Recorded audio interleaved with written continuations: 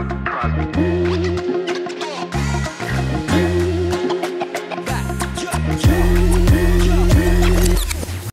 are thrilled today to have Dr. Ryan Leyfers on today. He is a research scientist at the King Abdullah University of Science and Technology in Jeddah, Saudi Arabia. He is also the CEO at Red Sea Farms. And if you don't know about Dr. Ryan's research and work now, we're excited for you just to hear about it. He is passionate about desert agriculture. He is passionate about sustainable agriculture along shorelines or using salt water for cooling and for also growing. And so he has amazing background in aquaponics and hydroponics and controlled environment agriculture. And we're thrilled to introduce you to him today and just hear a little bit about what is happening in his world. And hope you enjoy. I came here to work on what I consider to be one of the most challenging problems facing the world now, and that is food and its connection to water security. So the food and water nexus and trying to grow more food with less water. So I grew up on a farm in the United States in South Dakota. And so we grow like field crops like corn, wheat, soybeans, and we depend on rain. And so rain in South Dakota, it's dryland agriculture. So some years there's plenty of rain and some years there's not enough rain. So we had that real emotional and financial connection to water for agriculture because some years we would have good crops and some years we would have bad crops. So in that context, I decided to become an agricultural engineer and specifically with an interest in water. And then the reason I chose to come to Saudi Arabia to work on this is what better place in the world to work on the challenge of water for food than in a place where there really is no or very little fresh water available to grow food. Do you know the percentage of just like arable land in Saudi or? There's a very small corner in the southwest around Jazan that is supported by rain-fed agriculture. The rest of the country is all based on irrigation from groundwater. And, you know, we're talking 80-90% of that is from fossil aquifers that don't recharge or don't recharge at a rate that's reasonable for sustainable agriculture. What are some things about just Red Sea Farms, the business you own? Yeah, sure. So I started. Yeah, right. So I started Red Sea Farms with my co-founder, Professor Mark Tester. And really our goal was to merge, I'm an agricultural engineer, he's a plant scientist, he's working in plant salinity tolerance.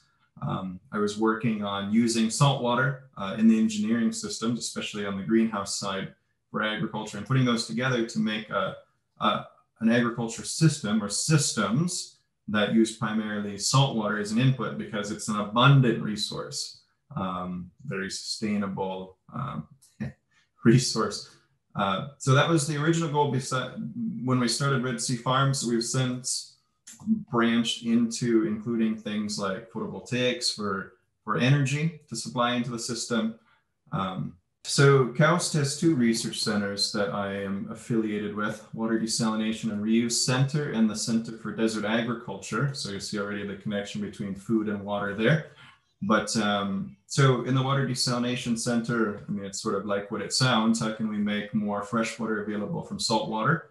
Or how can we use these saltwater resources in a more effective way or manage the freshwater resources we have in a more effective way? And then on the side of the Center for Desert Agriculture, it's about how do we grow food in these conditions?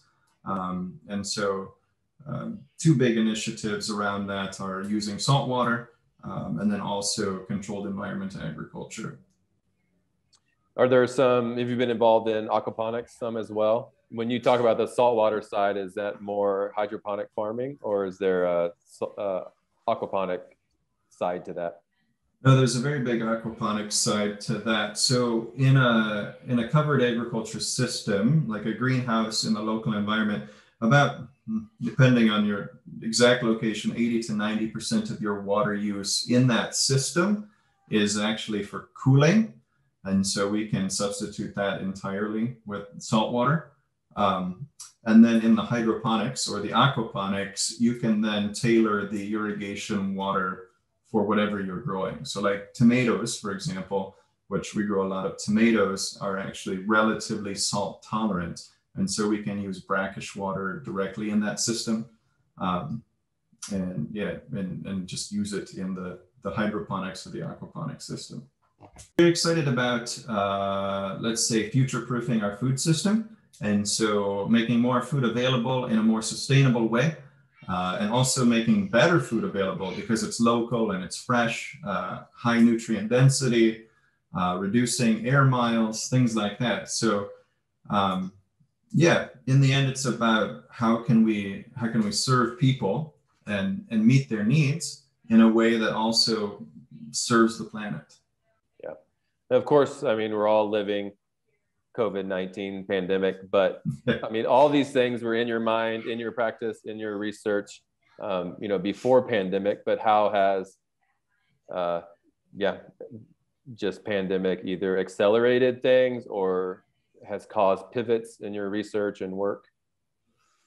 Yeah, so I mean, I think COVID, of course, it's had some benefits and some drawbacks in terms of the work, not talking about the sickness itself.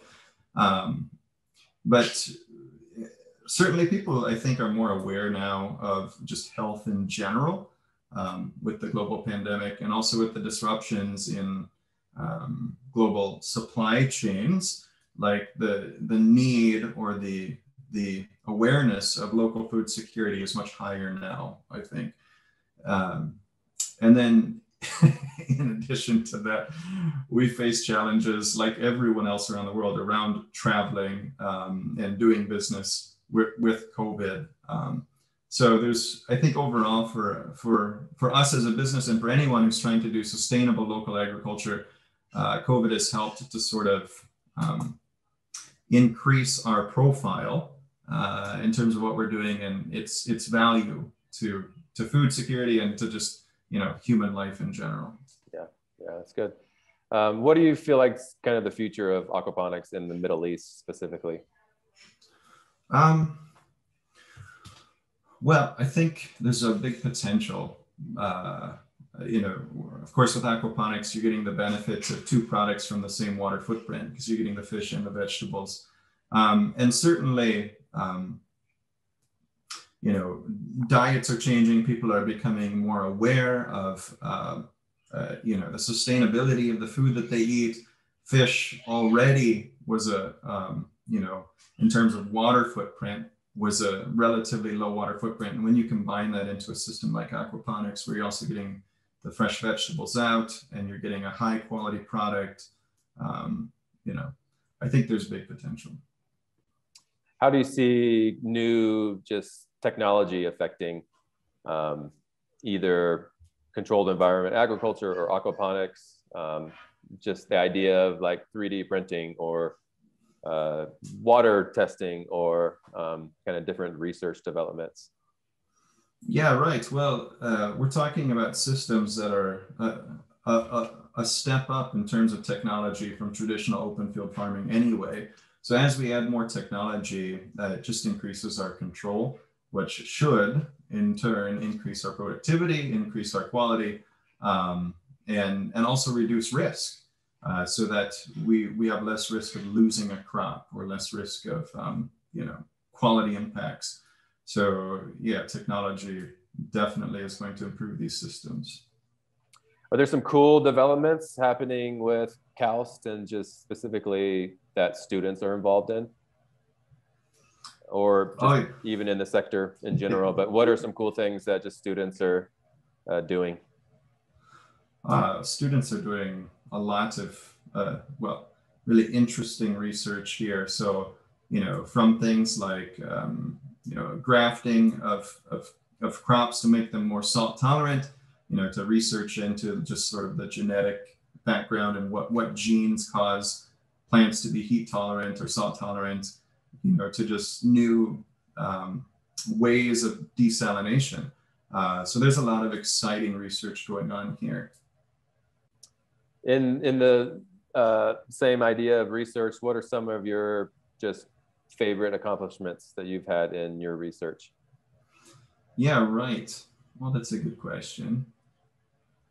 I mean, there's a lot that I've enjoyed. I mean, I just enjoy learning in general. So having the opportunity to learn and to look at and question and contribute to problems is something that I'm very excited about. And then in terms of like specific like research that I've done a lot of work with liquid desiccants, which are used for humidity control in greenhouses, in controlled environments, which is really important, especially in coastal areas, hot coastal areas, such as the one that I happen to live in. Yeah, so I'm really, I guess, proud of that work. So a desiccant is like, most people are familiar with these little bag of silica beads that you find in like a new pair of shoes or like electronics that you might buy. So that's a desiccant. It controls the humidity to keep, to preserve your whatever you're purchasing. So what we're doing, we're using a liquid form of that. So these liquids are usually about like 30% salt by weight. So think like the Dead Sea, for example, is like a giant liquid desiccant. But if you take that and you put it in a humid environment, it actually absorbs humidity because the salt that's part of that mix is hygroscopic. So it just means that it draws humidity. It has a lower vapor pressure than the air. So we use those to control humidity. And the advantage of a liquid is that you can pump it around versus like a solid, you would have to carry it around or do something like that. So it provides operational flexibility using a liquid. What needs to happen for the expansion of aquaponics globally? Or what needs to happen for the adoption of aquaponics globally? All right. Well, I think, so in terms of expansion, it's about market demand. And I think we're seeing that the market demand is there and it's growing. And COVID has sort of assisted with that. In terms of the adoption, that's about training and education. And so training and education, and also creative financing to enable these systems to take off. And they're really, it's all part of the same package. But if people don't know how to operate and they don't have, sort of the base training and education, these systems won't be operated effectively. And if the finance isn't there to get the systems off the ground, they won't get off the ground. So those are sort of the key things, I think, from just seeding an industry that are necessary. Yeah. How would someone find out more about your work? Well, there's a couple ways. So people can check out just sort of the KAUST website. KAUST is the acronym for King Abdullah University of Science and Technology. So you can find things there. There's a library website there where all of my scientific work is published and stored. So you can just Google my name and that'll come up. In terms of like on the commercial side, Red Sea Farms, we have a website, check that out. And, there's an info@Red Sea Farms email. People can reach out and, happy to support.